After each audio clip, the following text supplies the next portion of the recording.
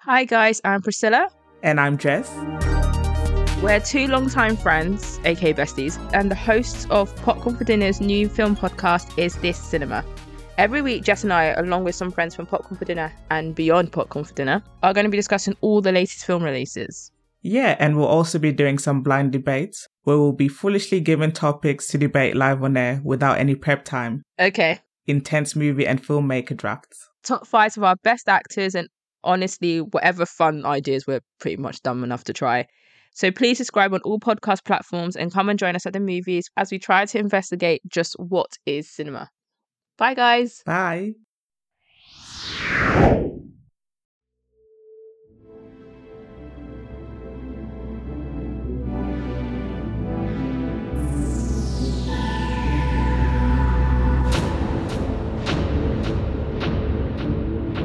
Hello and welcome back to the Popcorn for Dinner podcast.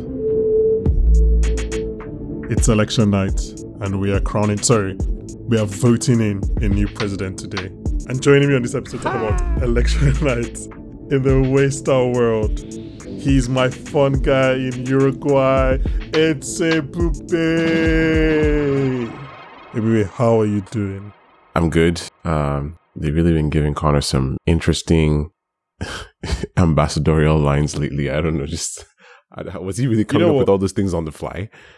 Give me a 5-minute webisode of Connor just doing the rhymes. Just keep on doing. What fun guy in Uruguay? Like, how did he? Anyway, the writers are too good. I think I know we praise them and stuff, but it is worth praising them specifically about certain things because Succession is so natural in its delivery that people really think that they do a lot of improv. And sure, there is improv. Many shows have at least a tiny bit of that, but it's always worth remembering that 95% of what you're seeing in Succession is written down word for word. Even some of those things that feel like add-ons, they're literally like extra lines that are brought by the writers as they're filming. So it's like the writers are doing improv for the actors sometimes. It's an interesting collaboration. Yeah, I definitely think, like, with all due respect to the actors, all of whom we love, like, the improv on Succession is overstated. Like, people think you just come in and, like, say, like, an entirely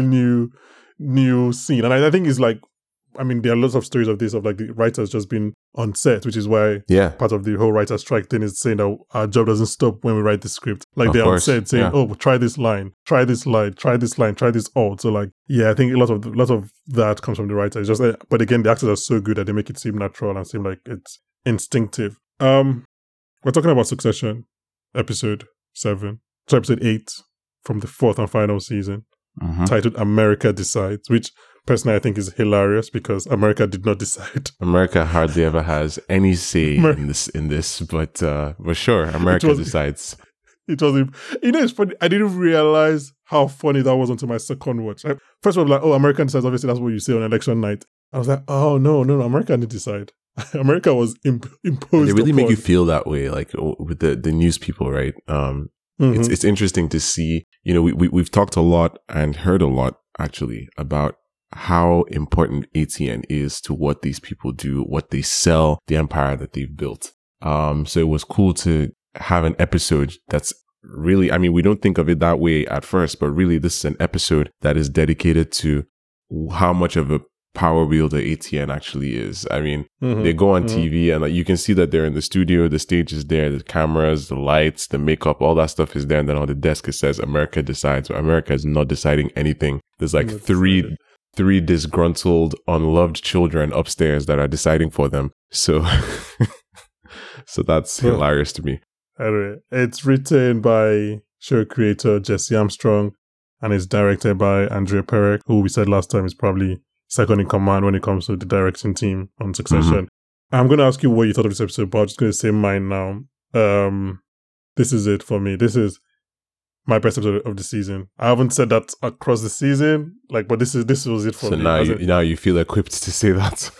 Yeah, recency bias aside, I'm pretty sure this might be top 5 non-season finale episodes for me. Yeah, I went into this one thinking something very similar because I was listening to Jesse Armstrong talk about episode 3 in all its shock and awe 5 weeks ago. and he was saying, like, he was being asked, what is the episode in this season that people really should watch out for? Yeah, and he said episode 8. And the person was like, wait, hold on, not episode 3? He was like, yeah, I think episode 8. And he just said this so calmly. I was like, this man, he's a monster. So I'm so happy I forgot about that. Yeah, literally, I went into this thinking, wow, what's about to happen?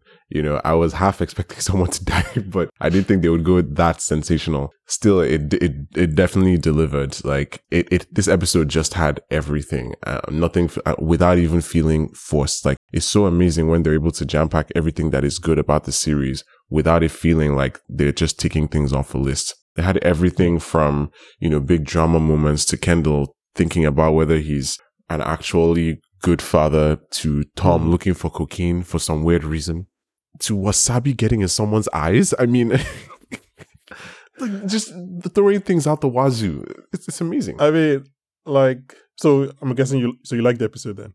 I do like the episode. Yeah, let's put that on the record. Obviously, I've been very reductive in always talking about Veep for obvious reasons, and it's a disservice to both shows. But like, it's almost impossible to like not watch this episode particularly, and not if you're someone that watched Veep. I mean, obviously, different shows, different kind of stakes, but like Veep always nailed an election episode. Like, it was always great, an election episode. But before we talk about the episode in depth, I want to ask you a question. Where were you, Ibebe, in 2016? Obviously, the election, that's what I'm talking about, not yes, not I do. 2016. Yeah, I know. I was in the US. This was in the final semester of my.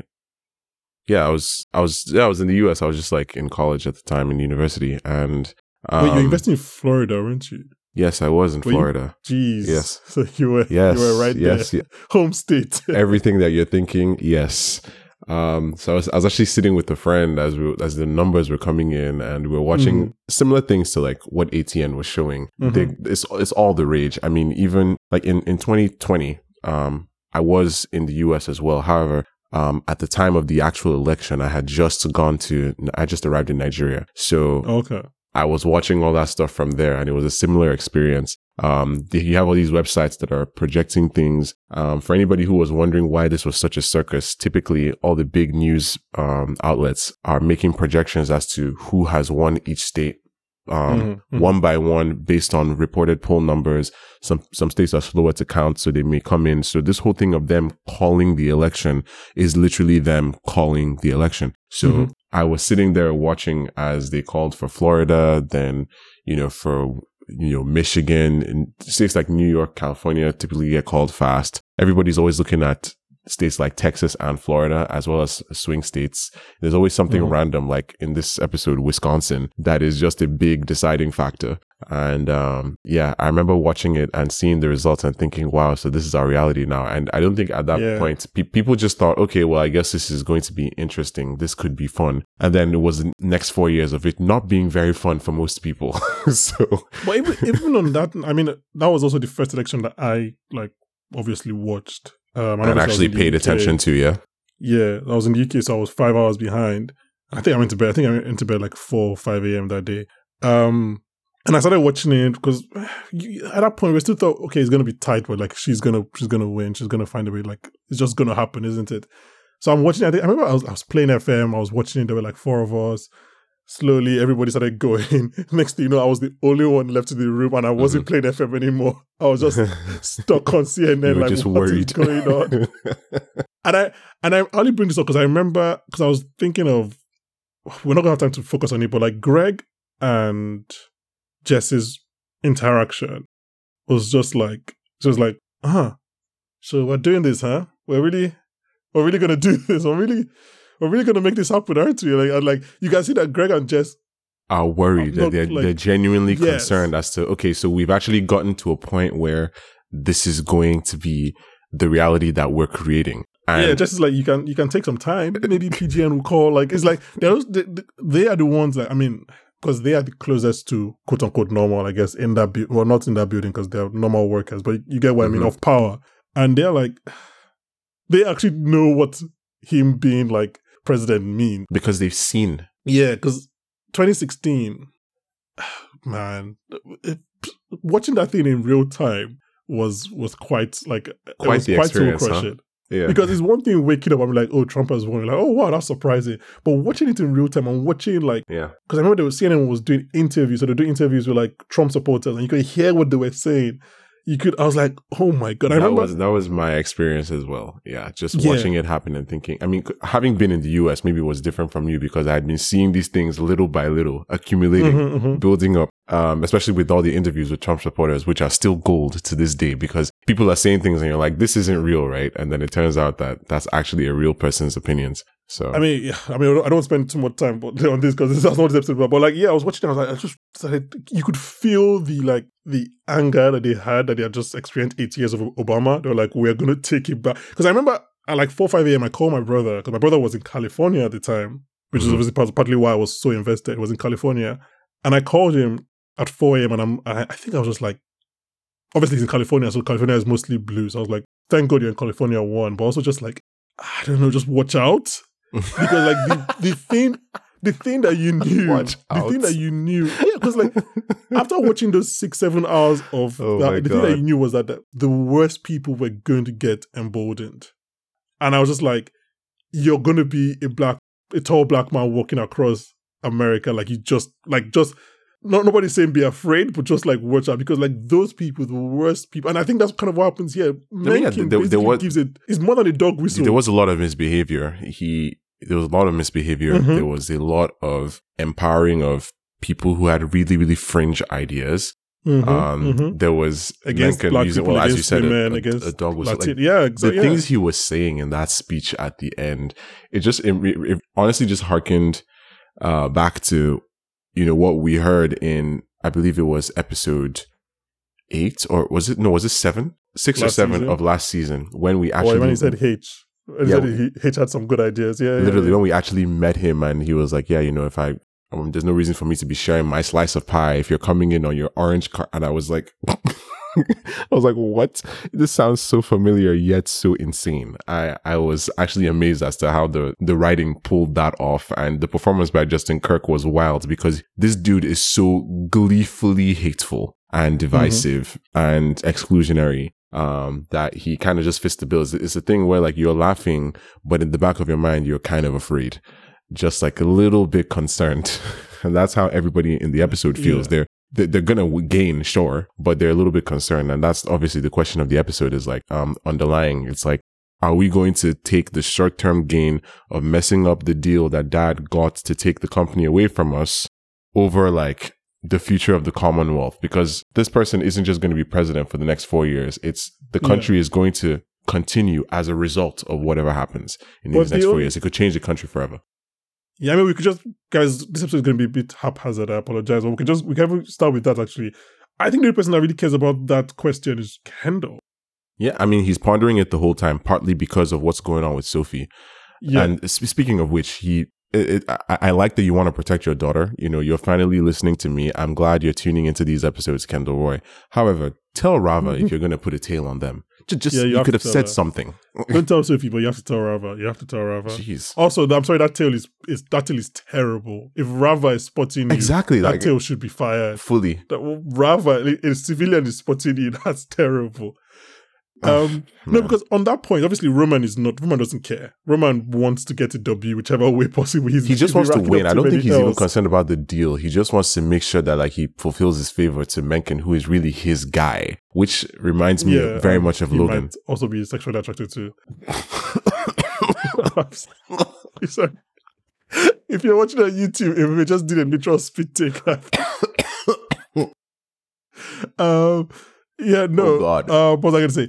Mad. No, because on that point, Shiv says something to Kendall later in the episode. She says, whatever benefit it is to us in the short term, as corporate players, this is Mencken becoming president. It doesn't like compare to the fact that Mencken is a nightmare, is the devil. This isn't where it ends. Yeah. And I'm like, okay, Shiv, that's all nice and cool for you to say. But then literally she makes the financial decision a second later because she doesn't take the risk that maybe Nate would be willing to like block the deal. And then obviously that would allow Kendall support them. She says, no, like I have to, do you get what I mean? Like she has to go for what she knows will benefit her, which is the deal, even though she knows it risks a Mencken presidency. After just having, like, you say this one thing, but then when you have the chance to actually put your money where your mouth is, you just wonder why she did that. Like, I wonder why she didn't just actually call. At first, I thought it was fine. Then I heard the automated voice, and I was just like, wow, what are you doing? Is this even helping you? I think it's the fear. I think she has the fear that Nate they might be so desperate that they'll be like, yeah, we'll block the deal. And she knows that if they do that, Kendall will support them. And obviously that fucks up her deal with Matsson. So I think it's the fear of, like, maybe Nate them would actually agree. Anyway, speaking of Shiv, this is a Hall of Shame performance. Hall of Shame. She is collecting L's all across the board on this episode. Personal L's. Her husband said, is this a tactic? Like, man, she finally says it, I mean, yeah, we'll definitely get into it, but yeah, that just shows how messed up everyone is. Like, you hear something like that, like you hear, oh, by the way, I'm pregnant for you, and there's so little trust in any relationship in this show that you're literally like, okay, is this just a move? This is a tactic. Nobody says what they mean in this show. Like, he says it with such vitriol. He says it with this air of, really, again, like, I actually don't have the energy for this. Like, his face was like, is this like, can you just, this wasn't a plea of, like, are you trying to mess with me here? Like, this wasn't from an emotional place. The way he asked it was more from a practical, this is wasting my time type of thing. And I think that's why it really gets her. Is that how you read it? Kind of, because he was, because he was like, okay, is this a tactic? Like, obviously there was hurt in it, but I think about Tom in episode 8 of season 3 when they're doing that role play and she's like, I don't love you, even though, and you're not good enough for me, even though you love me, all those things. And you can see his face as he's just processing all those things. Like, that was hurt. And he was really talking, like, when he talked back, he was talking from a place of just straight up almost irritation and fear, and kind of just wanting acceptance. But now I think he's talking more from a place of, I'm basically done with you at this point. Like, I'm sorry for those things I said, but, like, I'm not sure, because before she gets to that point where she tells him about the pregnancy, the first thing she says is, I'm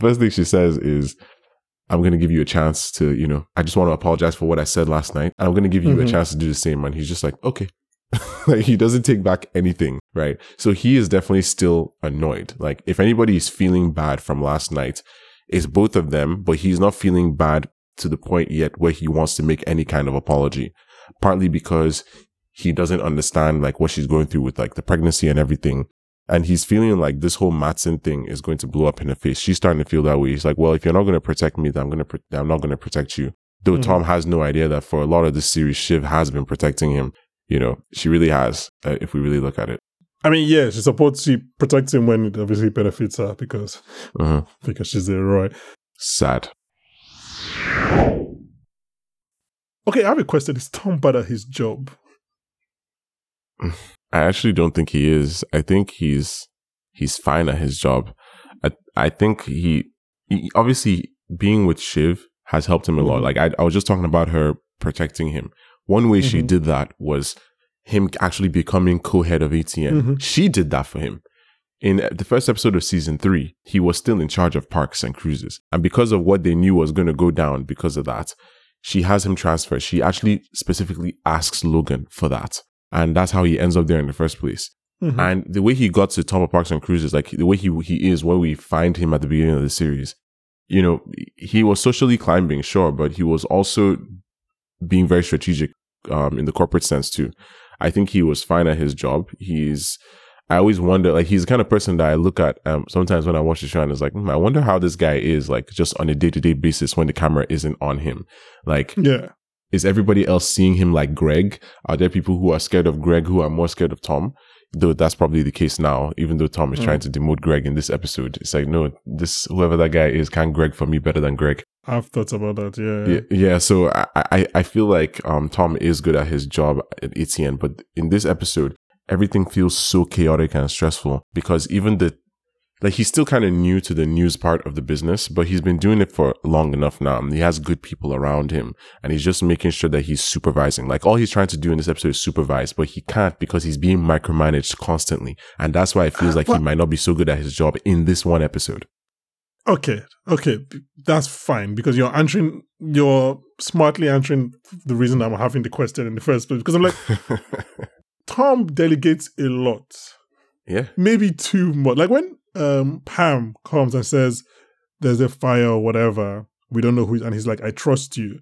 Then like 5 seconds later, Kendall is like, why aren't you covering this? Like, Tom should make a decision in that instance, whether we cover it or not. Even that one confused me actually, because he said, I trust you. And her instinct was to cover it. But then he kind of prevents them from covering it because he says, we're not sure. I think he was trying to avoid the propagation of a narrative that would exclude one side or be too biased. Because I do think Tom doesn't care too much about the Republic. It's his job to report the news. And he was trying to report the news without an agenda. His job at ATN is to report the news with a bias. That's his job at ATN. Is that really his job? Is that really imagine coming to Fox News and be like, yeah, I'm gonna do liberty and the justice for all. That's not your job. Your job is to have bigoted takes. That is so sad, actually. The fact that you're saying that and it's plausible is sad to me. Plausible, I think it's the entire fact. It's not even like, I think it's just the truth. It's what they ask you in your CV when you apply for ATN. It's like, oh my God. Okay, so let's talk about the siblings. In this episode is mostly, for 90% of the time, it's Roman versus Shiv. Mm-hmm. Right? We knew this was coming. We saw this coming last season. For whatever Shiv's fault, I do strongly believe that she believes in this. Like she doesn't want it. It may be for sure. Maybe she's made herself believe that she believes it, but I believe she believes in. She doesn't want a Mencken presidency. Not just because Roman wants him, but because she just finds him despicable and deplorable. Yeah, it's well documented that Shiv can't stand the guy. Yeah. So it comes out between two of them, and they are playing the games probably the same way critics, I guess, of the left in the real world might even say, like, the left plays the game in real life, because like the right will do all they need to do, and the left are trying to be above board every time. And politically correct. Yeah, and maybe that's not how you win elections. But anyway, yeah, and then obviously the end of the episode becomes Kendall, Brackett, and Roman versus Shiv, in which at this point, the episode, Shiv is full out. She's out of this. Because everybody knows. This is something I feel like I have to say this at least once a season, but here I am again saying that Shiv's main issue is overplaying her cards due to overplaying her hand due to overconfidence. Mm-hmm. And I mean, the classic example of this will always be Dad, just tell them it's going to be me at Turnhaven. Oh my God. Pain in my heart every single time I think about it. That was one of the 5, by the way. Turnhaven and Safe Room are definitely 2 out of the 5. Turnhaven, Safe Room, and Who Side Are You on Season 1, Episode 6. Those 3 are definitely in top 5. That's it. Turnhaven, and I guess that means you were really enjoying the top half of Season 2 then, because Season 2 is the best season. Yeah, because like because Safe Room is 204, and then Turnhaven is 205. I think from 106 to 210 might be the best run of TV anybody has ever done, ever. Like the best 16 episodes. I don't know what to tell you. It's hard to argue. Or 14 episodes. It's really good. Like that entire season and a half of this show, I think is really what put it on the map. Because I think Succession really starts, like it truly, truly starts at the vote of no confidence. Mm-hmm. Yeah, that 106 to 210 to like, what does this say about my father? Whatever, the press conference. That was just an incredible run. Yeah, sorry, the siblings. Yeah, so like Shiv is out. Everybody knows she overplayed her hand, like I was saying, mm-hmm. and I've been asking this season, Shiv, why are you doing what you're doing? I feel like she doesn't even really understand why she's making the decision she's making anymore. Like she's siding with Matsson. Why? Because she thinks her brothers are going to push her out. She was offended by what happened, when they made them co-CEOs, and she wasn't really going to say much about that. But it's very clear to me that even though she was like, they promised her like all decisions are going to be the 3 of us, she didn't believe them. So she decided to hedge her bets and, make a home somewhere else by actually having an in with Matsson, which could have helped them. She could have said, okay, I'm going to get an in with Matsson in order to report to my brothers. So that makes them more inclined to bring me in on decisions, because now they see me as a double agent, really, really high level asset that they could have used, something that would have worked for them. Sure, it could have ended up putting them all in jail, but I think at some point, maybe everybody will get into jail at this point, in this show, but that's not how she plays it. She's essentially just like playing both sides against each other. Like, she's on Matsson's side, talking to him and everything. Only Tom really knows, and he chooses to protect her, which shows, partly that he loves her, right? We'll touch on that because when Roman finds out in this episode, he's genuinely surprised that he's smiling, and then he immediately stops smiling. He's like, huh? And Roman especially has come to hate Matsson. Kendall is still kind of on a more diplomatic level, but Roman clearly doesn't like him. So the fact that she kept that from them, and they found out not from her, but in this way through her actions that are, undeniably shady, that was her trying to do too many things at once. Like, it's like, sis, she was doing the most. She really was doing the most. And the way it blew up in her face was wild. I think this is the first time, or the first thing that's happened between the siblings that, how do I put it, that would be personal. Like, a lot of things that happen, these guys have the mindset of it's just business, right? So even, they always find a way to come back. Think about when Kendall plays Rape Me during Shiv's meeting, or when Shiv puts out that statement, right? These are things that they're like, that was pretty shitty. But then they're at dinner 2 weeks later, because they're able to, I don't know, maybe it's growing up in a Logan household, they're able to say this is church and state, this is they can compartmentalize their nastiness. Exactly. But I think this one, because again, like you said, Roman just really hates Matsson, and the fact that she's been this is the first time I think someone's actually doing a long con on them, doing actual backstabbing. Do you get what I mean? Not just machinations. And I think this one they'll be like, oh, this is actually quite personal. This actually hurts me, because, like you said, the way Roman reacts, even the way Kendall reacts, is this goes. Oh my god, business. Jeremy Strong's face when he went out and did the call, and then he looks inside, and then he walks over to Greg, and Shiv watching that whole thing happen. That was such a beautiful and trying to have a beautiful wordless sequence. That was amazing acting from everybody. I can't keep on praising Jeremy Strong, because to be as if what can we say? What can you? There's nothing left to say. The man is he understands what he's doing. Even Nicholas Braun in that scene, I feel like at some point as he's walking away and he's looking at Shiv, he just smiles. He does. Smiles. Which I mean, let's talk about it now. Let's talk about it now, because I have to my note. Shiv does the cardinal succession scene. She doesn't know about it because she hasn't been involved. But you don't disrespect Greg. You just don't. Always comes back to bite you. You don't. Oh my god! When she did that, I was like, "Oh, this is gonna hurt her in episode 9." I didn't know that Jesse Armstrong was like, "No, it's gonna hurt her in 10 minutes time." Oh my goodness! So you don't disrespect Greg. I know one very specific person who listens to this podcast that's enjoying so much the fact that you just said that. This person is a Greg stan. And you're right, because you're actually very correct. When you really think about it, everybody who gets too deep into trying to mess with Greg gets messed up. You have to offer Greg something. You just have to. Either you're Kendall in season 2 with the apartment, or you're Tom in season 3 with Nero and Spurs. You just have to. Even Logan brought Greg in. I was like, what do you want? Literally, even Logan. You're so right. Even Logan did it. Look at Kerry, for example. Kerry was actually threatening him, and then when it came time for that wake episode, and then she showed up at the apartment, he was there standing with Marsha, making her life very hard. He was making Kerry's life very difficult, and they could have been allies. So Kerry is one example of this. Oh my goodness. At least she did that. I was like, this is actually you don't know it, but this is the worst mistake you could have made. This is worse than anything you're doing. Greg is best as an ally. You just can't disrespect Greg. Because he is so spineless that he will turn on anyone in a second. Which actually leads me to a point. Tom is in trouble. Tom is in serious trouble, because I don't know what he's doing. Greg has been pulling away from him for a little while now. So yes, and I'm not just pulling as in from a tactical sense. He's actually being rude to Greg. He's been going on before this episode. Even I think, what was it? during the week when he was cracking jokes about Logan's death. And then Greg said something and he was like, come on, Greg, like be smarter or be wittier. Something like along those lines.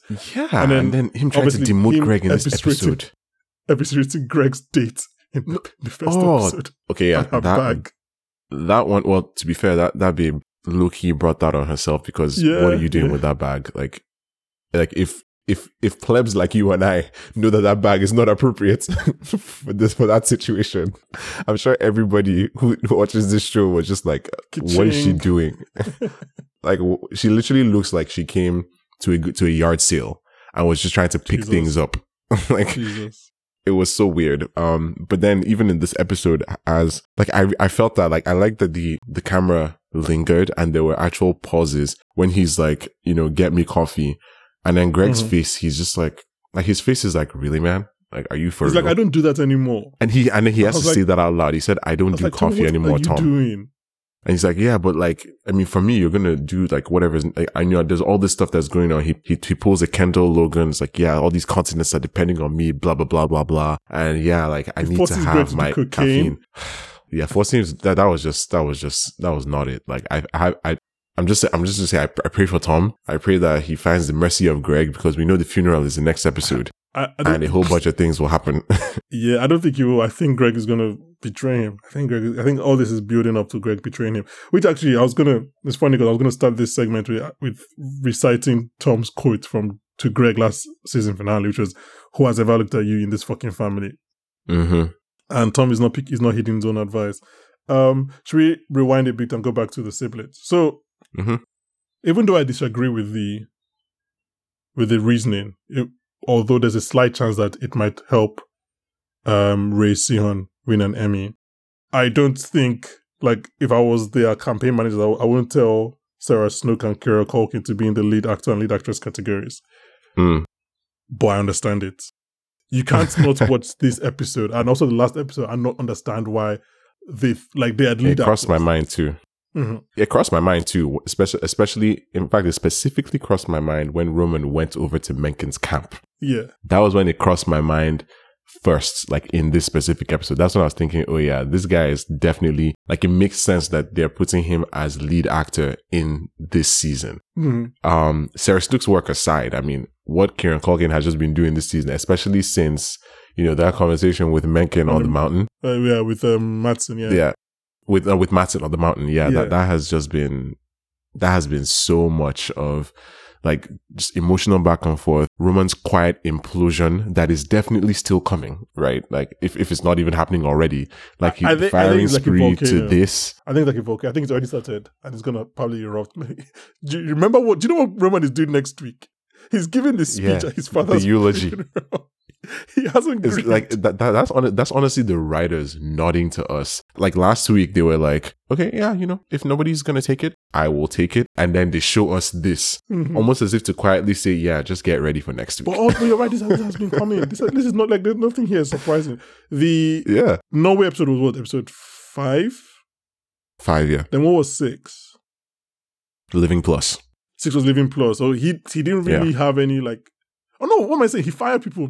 Yes, he fired. He was on a firing spree, bro. Like, that was just the beginning. And then 7 was so like this is going. It's like it's just 7 was he lost it on Connor. And then today he basically made a demagogue president. Because he made him president. This is not like I cracked a joke about crowning, but like they crowned him. They said, we are giving you this state that has not been called, which means when we call all the other states, mathematically, you would have to be president. There's nothing else we can do about it. So, like, PGN is probably, like, unconclusive, but then ATN and all the right-wingers to their right are, like, Mencken is president because ATN has called, was Michigan, wasn't it? Yeah. Was it Michigan? Yeah, I think it was. Anyway, it was. Okay, so let's talk about Kendall and Shiv's journey across this episode, because I think they have a very interesting journey. I think the siblings have always had different points of being close to one another. Right. The moment when Roman on the yacht finds out that Kendall is going to be the lamb, and he says, like, they said that, like, that sequence, like, are you okay? Like, are you fine? Kind of situation. They've had little pockets, but I think the ones that have always had maybe extended periods of actual familial relationship is Shiv and Kendall. Obviously, what comes to mind is Safe Room, when he hugs her and says it's not going to be me. And then this episode, it starts with the first time is when she's just Tom has just Jesus Christ, Tom, man. Tom, you know, Tom. I don't want to talk about Tom yet, but like, I know for a fact that Tom is staying up at night because what he said is like destroying him. Because Tom is not about that life; it's destroying him. And then if you're Tom and she tells you I'm pregnant, and you have to remember that what you said to her the night before, because it's been less than 24 hours, and you have to at least try and take some of it back. Anyway, she comes straight from that to her brothers, and then Roman cracks the joke as, "Do you want us to kill him for you?" And I think Kendall is like, "Don't worry, we have your back," very earnestly. Then obviously they are the only ones that are kind of like, they're the two that really don't want Mencken to be president. And then the other sequence where Tom calls her hysterical, and then Kendall rushes at Tom and is like, "Hey, watch yourself." Then you have the "you're a good person" scene. So like, it's just those three scenes. It's kind of like a short story of just them being good brother and sister. I don't know, and then Kendall, like, I don't want to be one of those guys that has a Kendall fan cam, but Kendall is like, "I'm gonna be honest with you here, like, I've thought about it being just me, and this is the most honest I've ever been, but I don't want it to affect us as a family." And then he finds out that she's betraying him. Like, yeah, that was just, I don't know, that the journey they go on this episode is just incredible. Just like a weird turn of events, like the domino effects of all the stuff that was going on, like with not just them, but like everything around them was so well placed, because they are getting to a point of honesty. He even requests one of these, which I don't know why none of these people can just say. Can't say the word, but man. They just can't do it. But yeah, he requests one of these, and then they do it. And he's actually feeling like they're protecting each other, like they are aligned. Mm-hmm. And then she does this, like she really, even if it was, she could have just called Nate and tried to do this, all these, like word mishmash that doesn't mean anything, hoping that he'll do what she actually just wants him to do. But why not just make the call? Like, you could have, for him to call Nate, right? Because for him to call Nate and then say, and then like they would now be saying something like, "Yeah, I didn't get any call from Shiv." Da da da. Like it just that doesn't make sense. Like, if I were her, as soon as he said, "I'm going to call Nate," I would have immediately started dialing Nate's number. Or I've texted like, "Oh Nate, Nate called me back," and then it's like, I don't know how to put it. It's just a clear example of Shiv not being smart. There's no other. And look, I'm not the person to say this because I think Shiv can be really smart at times. I think in terms of politics, she's very smart, really smart. But like, there's so many, because Kendall knew Nate before you. Kendall has Nate's number. Like, what are we doing here? Like, you can call Nate and tell him, "Look, Kendall's going to call you," maybe lie to him that you guys can do something, make him feel good. Or you can call Nate and like, "Look, we're in trouble here. We kind of, if you want your guy to be president, you have to kind of like at least lie to us that you can do something." Or you can even talk,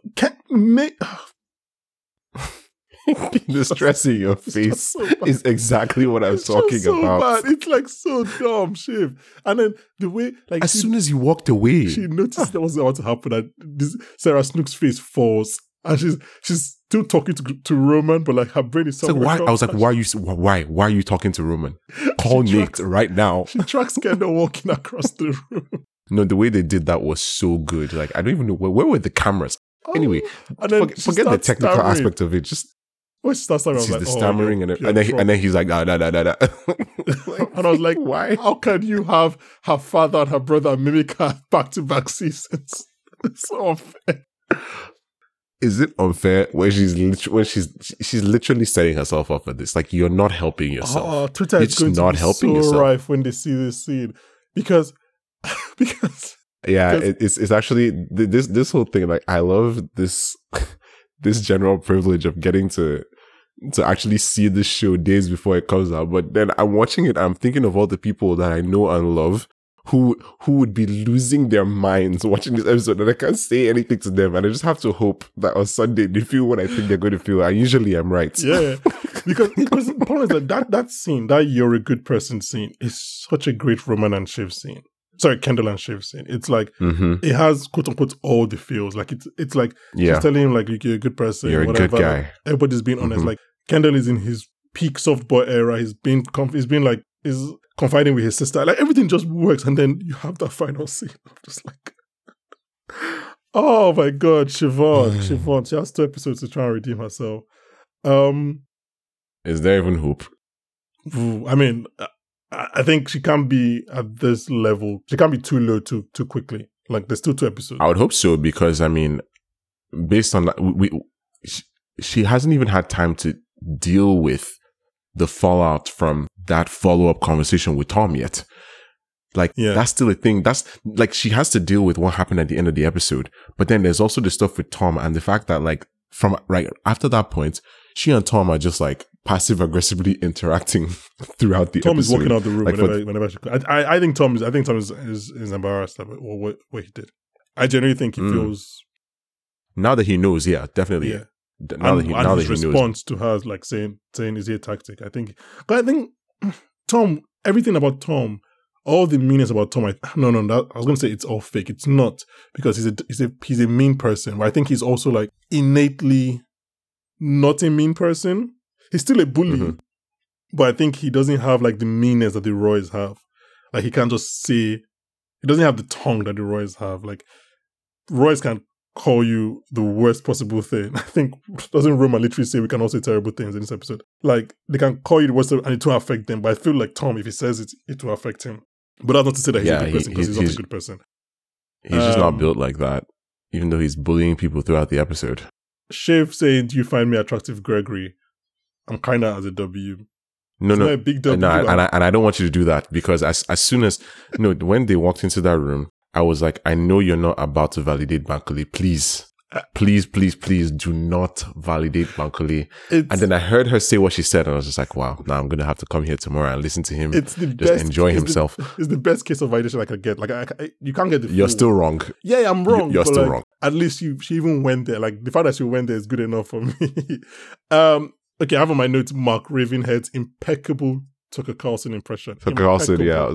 I say, wow, it was look at discount Tucker Carlson dial to 11. That's nice. It was so good. The way he was shouting, the way he's trying to be sarcastic, it was such a good Tucker Carlson impression. The pointed nature of it, the random comparisons to things that have no relevance. What did the he oxymorons? Say? They'll come and tell your son that he's your daughter, or vice versa. I was just like, and I was like, oh wow, you got here really fast. Like you might have actually even gotten here faster than Tucker Carlson. Well done, Mark. The problem is that it doesn't even require much creativity from Jesse Armstrong's part. That's the problem. Like he can just turn on Fox News any random day and he'll find something. And this is 1 week, 1 week after the actual Tucker Carlson has been fired. Like they couldn't have timed this better. Like this is too good. It's too good.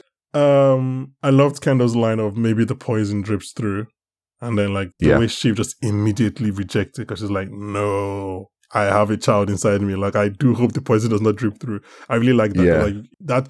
Shiv's reaction. She said it not just for his sake, but for his too, but for hers as well. Yeah, it takes a different meaning when you know she's pregnant. pregnant. Because it's not just her trying to comfort him, it's her not wanting to believe that is the case, like you said. And on some level, like if the poison did drip through, who would it drip through? We don't know. We do. It's hard to tell. It's hard to tell which aspects of him would get through these children to the grandchildren, right? If the poison drips through, I don't know. I'm always worried for Iverson and Sophie, right? But hey, at least there's Rava, right? But like in Shiv's case, what would actually happen? Like we don't know what's going on. Okay. As we wrap up, let's talk about Tom and Shiv. Let's just quickly run through Tom and Shiv. I mean, we've kind of already touched on it in part, but they have that one big scene, and then they kind of avoid each other the rest of the episode, and then Tom says, Shiv, you're hysterical. Oh my. So, obviously I'm an acting nerd. And when Tom is like, Shiv, and Shiv like looks at him, pauses, and then says, what? In such anger. And Kendall's like, watch it. It's like, the way Kendall was like, watch it. I was like, oh my God. Okay, big brother. Like, know your place. Yes. So Tom did not get tired of last night. Mm-hmm. He comes and tells Shiv, you sort of killed your husband. You kind of killed your dad. Which is incredible. That's what I'm telling you. He's not feeling remorse yet. He's not. Incredible, Thomas, to say. He's definitely not at a point where he can express remorse, because, he's still saying worse things. Oh, I mean, a little W that I kind of gathered from that scene as well, when he was like, I mean, you kind of hated your dad. Because that was kind of what I was saying the other day. I was like, Why are they overreacting? They kind of hated him. It's a bit too much. Yeah, no, I mean that's a fact. I mean, she said during the fight on the balcony that he took away the last few months she could have had with her dad, and I was like, "Are you dumb?" Like, Jibs and I didn't really get into the specifics of all the things they were saying, right, at that moment. But when she like, yeah, because there was just so much. And we did pick some lines, but just to talk about that specific one, like this. You took away the time I could have spent with my dad in these final months. You are a liar. Not only did Tom not do this, you did it to yourself, and you were making sure your brothers did too. Like, Roman was getting side eye from you just for texting the man. You chose to not see him. You chose to not talk to him. Well, I guess her justification is that Tom, because her and Tom were on the out, Tom cozied up to Logan and then kind of pushed Shiv out. But Tom's actions were results of Shiv's actions, not the other way around. Whether or not, like, Tom trying to advance business wise and getting close to Logan doesn't stop Shiv from interacting with her father or even arguing with or hating with her father up close. She chose to make a cold, distant battle. Yeah. So yeah, him that kind of turning that on his head to say you killed him, is interesting to me because. Just like, well, you kind of killed him. No, let's say you sort of killed him. Oh my God. It's like, just as a matter of fact, since we're being honest here, I might as well just point that out too. Yeah, maybe we'll finally, I mean, it's the next day. They told us that the funeral is the next day. So at least then he'll have some time to maybe reconcile everything. But also, I think it was PGN that was kind of putting the blame on him for the whole Mencken thing because his face was up on the screen, wasn't he? Yeah, that was a PGN thing. Yeah, and he didn't even let Mr. Wasabi do his retraction and his explanation. Even like, I knew they were going to cheat that guy, and I just have to say, he was portrayed really, really, really well by Adam Godley, who he's like just a really good British character actor. We've seen him in Breaking Bad as Elliot from Grey Matter. We've seen him in Suits as Lewis's counterpart. Whenever I see him first, Suits comes to my mind first, not Breaking Bad. I don't know why. There's definitely Suits comes to my mind because that's where I saw him first. Maybe that was why I saw him first as well. Yeah. But yeah, he's been in a bunch of other interesting. He was also in Charlie and Chocolate Factory, of course. So which one? As in 2005. The 2005 one. I mean, what am I saying? Of course, it's 2005. Sorry. Yeah. I was like, what? So yeah, just seeing him here doing an American accent, getting very frustrated by everyone around him was too funny. Like, so he's like an independent person, right? Yeah. Is that his role? No, that's his role in the company. Like, he's their person who, he's basically their analyst. He's their production analyst. Works for ATN. I assumed he's the ATN person that handles polls and election data. Because they have someone like that. Person. No, because they talked about how Sid used to wear like very specific shoes because she knew it was going to be a long night. And then when we first see this guy, the camera is actually doing a wide shot, which is obviously is kind of rare for Succession, but they're doing a wide shot to show that he is also wearing comfortable shoes. Tom is like, those are nice, yeah.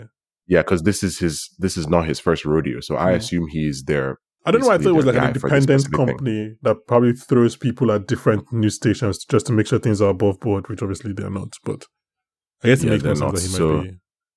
Yeah, I assume he's in-house. Yeah, but they don't have control over, like, not like Roman is like, I can't tell you what to do, that kind of thing. Like, I think he kind of maybe has like because I think that was like an ethical type of thing. I thought that was more of like an ethics thing. It's like, you know how I can't tell you what to do, but I want to tell you what to do, but you know what I want to say that. Yeah, no, I get what you mean. But as like, I don't think like Roman, ethically or not, can tell Tom do this, but I feel like he can't like. Yeah, if he came to like a deposition, he can't say it. Just for the sake of face value. Yeah. Okay, should we wrap up by talking about Connor? Did you see Connor's slogan? Connor Roy. Enough already. Did we know that before this episode? Do we know that? We didn't. I think that's the first time we've heard it. And the first thing that came to my mind when I saw it was that video of him that they were watching on the iPad where he said, "Knock, knock, who's there? Uncle Sam." And where's his hand? In my pants. He's been running on this idea of the elites are taking over. That was season 2 as well. That was season 2, yes. So Connor has ironically this whole time been running on this idea of the elites are lying to you. when he is the elite of the elite. What do you Like say? he's I'm a watching billionaire he's soon. watching the elites in their penthouse from the penthouse of the penthouse, and he's coming to tell regular people. I can't imagine any actual normal people voting for Conor Roy. I feel like it's just people who are fans of the Roys that have like money. But then again, like But he didn't get any electoral college. He didn't get any college votes. He didn't win any states. That's the funny thing. So it's like who's trying to like make him president? Because we know he had at least 3 or 4 million people, and him holding on to that quote unquote slice of pie is a very usual thing it's a normal thing in American politics. Like by the time the debates come around and they show everybody's percentages, like most of them are not higher than 5. Yeah, he's holding on to 1%, so clearly that's enough to sway the election. So he becomes ambassador to ambassador to Slovenia or Slovakia, one of them. I can't remember which. He didn't want to mess with the Slows. But why? Why does Mencken give this to him? Wait, I thought it was Oman. Well, why did he give it to him? Yeah, Oman was the last week. Like, why did they agree to the deal this week? No, it was slow because she was like breakfast in Dubrovnik, and then they said some other places. So definitely Europe. Dubrovnik is in Croatia. Yeah, so they were like, because they gave other countries. I think they were like, we can travel different places. So they chose. I see. Okay, yeah. I can't remember what they said for lunch and dinner. Yeah, I do remember them saying that. And I was thinking, I actually wasn't sure it was a done deal. I guess that's why I'm sounding the way I'm sounding, because Roman from my point of view, it's okay. Because I thought, because obviously Roman yelled at him last episode, and Conor said, "No, I'm gonna stick to my guns here." And then they're watching TV in that sad sequence in Conor's camp, and he has to turn it off because they was like, "Yeah, we can just get Kentucky," and right before their eyes, they don't get Kentucky. Yeah, so it's funny because like I thought maybe the offer wouldn't be on the table. I thought maybe they'd kind of give him a hard time about it. I thought even like I knew he'd get it, but I thought they'd maybe like make fun of him first or whatever.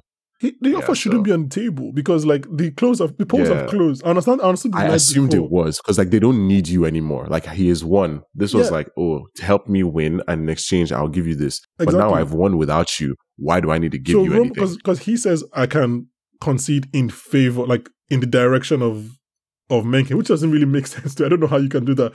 But then Roman says that Mencken wants to keep the momentum going.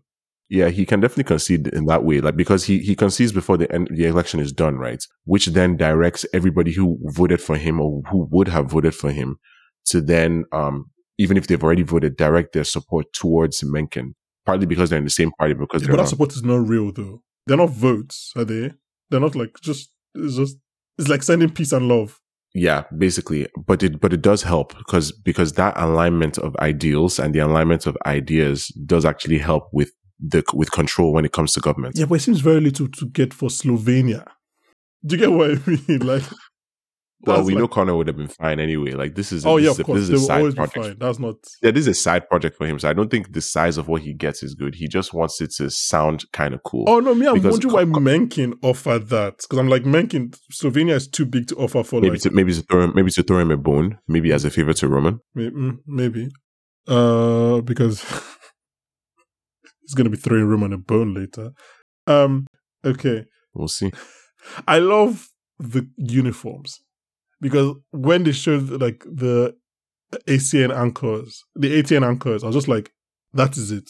Like, it's the blonde woman in a red dress. I was just like, that is it. Blonde woman in a red dress. Like, they really, I was like, this could not be any more hilarious. Even Willa was wearing the red dress. I was like, this is so perfect. Everybody was dressed for the parts. It was so well. Even the voices, like the voices of their pundits were actually so well done too. So good. It like Ravenhead sounded like this could have been real. And obviously we've seen him before, so like it's fine. But like to get an actor just to come in one day and do this, I'm just like, oh man, actors are so incredible. Yeah, because I mean, for this season and for actually more than just this season, they've had quite a few political consultants on the show, and yeah, one of the main ones is definitely what is it? I think it's Elliot Schultz or something like that. Oh yeah, the guy that worked for Obama. Yeah, he said that they asked for that the writers are so good and the production team is so good on this show that he wasn't prepared for the amount of detail that they came for, right? Because he said, "Oh, they'll ask him, oh, what might go on in this conversation?" And then they tells them, and then they go, and then they come back. It's like, okay, what would the outcome of this particular interaction be? How does this affect this part of government? And he goes and tells them, and then they come back again. It's like, okay, what kind of vests do the dogs wear? And he's like, I don't know. Like, I have to go check and do some research. Like, and you can see that they've really put all that thought in, right down to the thing that almost messes up the entire night, being the touchscries are not working. I was like, of all the random things to go on right now, how do they not have the best? But we've seen it happen.